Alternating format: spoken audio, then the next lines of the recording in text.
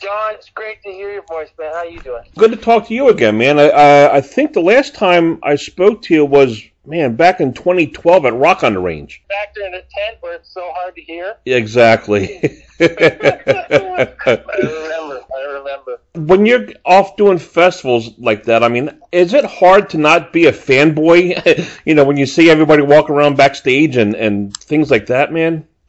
Honestly, I mean, certain people make me, like, geek out, and there's only a couple, though.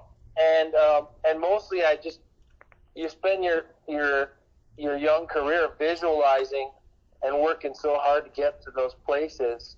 And really, for me, it was always about just holding my head high and saying, I'm supposed to be here. Sure. And I know how this goes. But a guy like Billy Gibbons makes me nerd out, and like Tom Petty would make me nerd out. Of course. Yeah, damn, Yeah.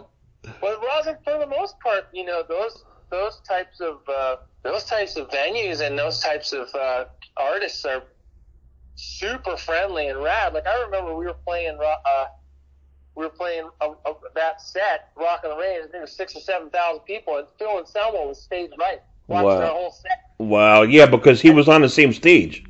And I would just look over and I'd nod at him, and he'd just give me the Phil grunt. You know what I mean? And he was like, I like you guys. You guys are one of those bands that are trying to sound like Pantera. Yeah.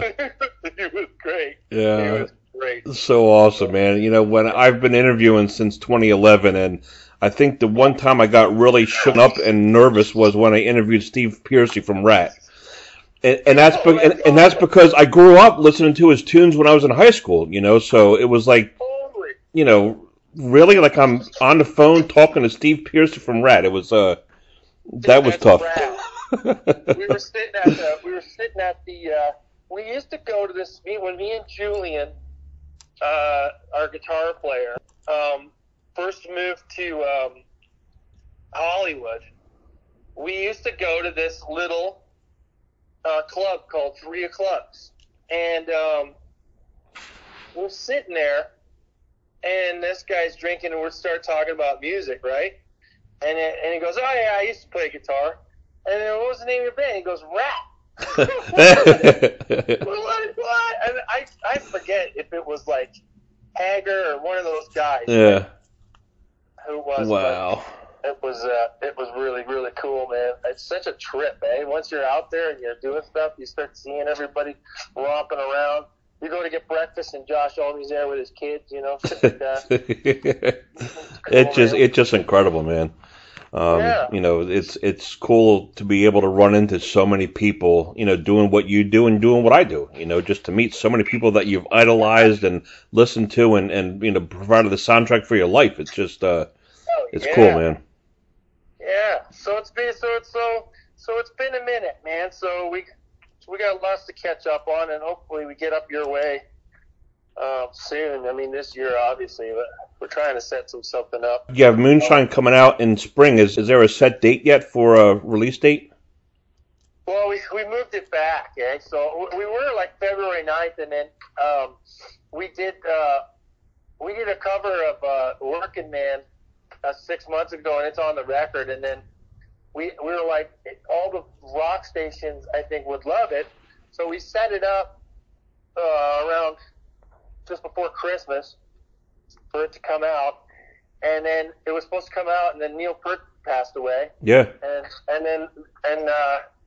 it was supposed to come out that day, but we did a live video for it. So then it came out a week later, and we just thought, well, let's see if it gets some legs and work that record a bit, and push the album back. Okay. That's the great thing about being on an indie, honestly, is having control of those things. Sure.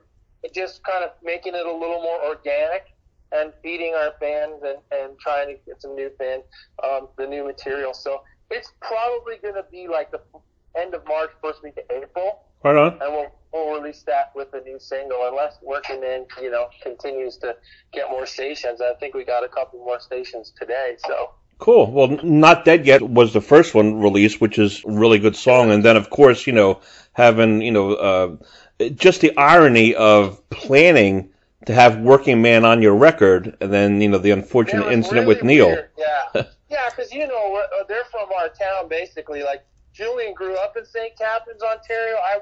I grew up in Hamilton, Ontario, and they're neighbors. Wow. And Russ is from St. Kitts, so we tried to really do it justice, Yeah, and that's what I was talking about. Meeting people that you emulate. I mean, to be able to to put out a record, which now these singles a tribute.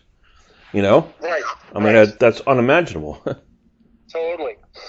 I know we just want to do a good job, and and that when you go after something like that with such, fanatical fans, and and it was the same thing with the Neil Young thing we did too. So it was like, we've done this before. We're not afraid. Let's give it all we got, and give sort of the new generation that hasn't heard that song something rad to listen to. And I'm always shocked sometimes at older songs when I hear younger bands record something. Like, oh, that's amazing, and then I find out it's a cover. Yeah, exactly. And Old Man, I think it has 8 million hits on YouTube or some ridiculous number. So it's creeping up on 10. I think it's close to 10 now. There you go. Amazing. Right on. So, what aside from Not Dead Yet and Working Man, what's the rest of Moonshine going to entail? We put out one song sort of like as a teaser previous to that, and it's called Lift the Curse. Okay. And I think it's got 250,000 Spotify spins now. Oh, nice. So it's one of those things that it got a lot of playlists, and that's kind of the new thing, rock playlists, and that's a great way for people to discover rock music. So I'm behind it. And the more people that get onto these streaming services, the better it is for us. The better the royalties are, the more sharing there is. So I'm not afraid of that. I think we're in that day and age, and I think everybody's starting to go to it. It's becoming the norm. But so Moonshine's it's definitely an evolution from where we sort of came from, and it's definitely more soulful, and it's got a sort of a early 70s rock sound. Nice. Sonically, we went for a single guitar and with more bite, and just groovier bass lines and really tighter, deader drum, sonically. And then, I've always really focused on the lyrics. That was always my thing. Sure. Listening to so many blue collar poets growing up and loving the old catalog. So and trying to write, our story, and that's it. So I think fans are going to love it, and I think we're going to get a lot of new fans. Honestly, I think it's the best work we've done. Who did you guys bring on board to produce the record? It was a cat named Jimmy Messer. Okay. And he did the big AWOL Nation record. Oh, right on. Yeah, and he's just amazing. He's a musicologist, so wow. He would be dropping shit in the studio, and I'd be like, who? What? And you know what I mean? We play it, and I go, this is amazing. Why don't I know this? Yeah. And so he really and he's a phenomenal guitar player. Heavy session guy when he was coming up. He grew up in Austin, and so we brought him on. It was like, okay, best idea in the room wins, and really kind of the second record, we had such success with the first one, I kind of got in my own way a bit. I still think we did great songs, and it's an awesome record, but this one I wasn't afraid to sit in a circle. Yeah. Having somebody on board, who has that ear, with the experience and, just doing it, it can't hurt. No, it really can't. And the other thing is we rehearsed the songs, a lot, and spent a lot of time writing and pre-production. Recording the songs has never been easier with Jimmy. It's like, once the sounds are up, it's like, let's just get a good take, another good take, and try and beat that. Okay. And you know what I mean? It was in the best way, it was not overproduced. There was nothing flown. If there was an instrument, we played it until it was right. And any overdub we did, it was like, pick one of those three. And don't wreck it, and don't... Because I would always listen to the old timers, and they'd be like, after you do it, you know, the first or second time the moment's over. Now you're losing something, and it's not even an integral thing. It's just a you know, a compassionate, like, sort of the aspect that, you know, there's no such thing as perfect. So, like, those imperfections are what make those records awesome. So, you know, I would go in there and do ad libs, and Jimmy would be like, "That was amazing," and I'd be like, but you know, I squawked here, or I didn't like the way it sounded. He's like, "Nah, dude, that felt good." Certain songs are amenable to just letting it breathe, whereas other ones, you know, might need a little bit of help, you know? Yeah, no. So it was great, man. It was a learning experience. I was working on a solo album before that, and we took a lot of pieces and some of the writing from that. So I went on it, you know, because we haven't put out a record for a while.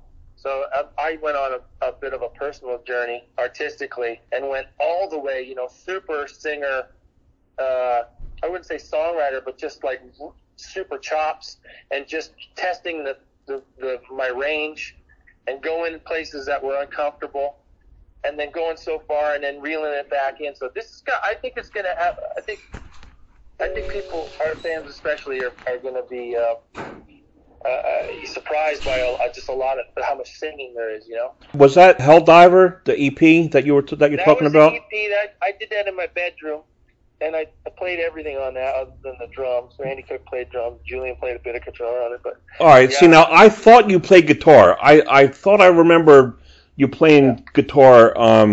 The guitar on that album, that EP, is just, I don't know the tone that you have, but dude, it crushes. Oh, thanks, man. Yeah, that's a baritone, a Telecaster baritone guitar that I flipped to a lefty. Wow. Unfortunately, I'm a lefty, so a lot of the tone is just, from it being that heavy kind of almost bass string. Yeah. So that was a lot. Yeah, those are some fun, man. I mean, Bone Shaker, and then of course the title track. But but Bone Shaker's got legs, man. People really like that. I dig it. It's super heavy. It's super fun. Right on. Yeah.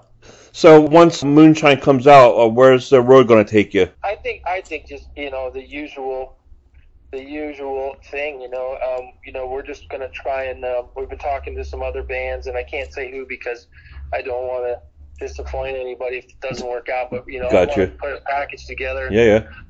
And do a national tour.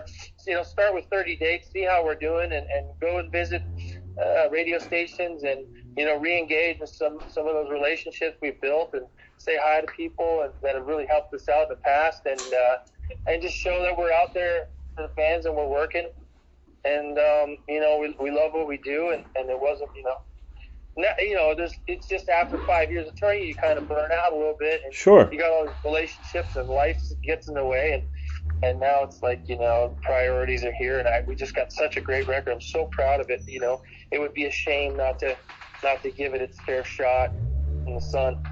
Kaz, listen, man, I'm looking forward to the album, you know, coming out hopefully, you know, early spring, and good luck to you, man. Yeah, great hearing from you, and thanks for that, and thanks for your time. And we'll send you a copy of that record. That sounds cool. In a little bit, so you can get down on it. All right, Kaz, take care of yourself, man. You too. Right on. Bye-bye.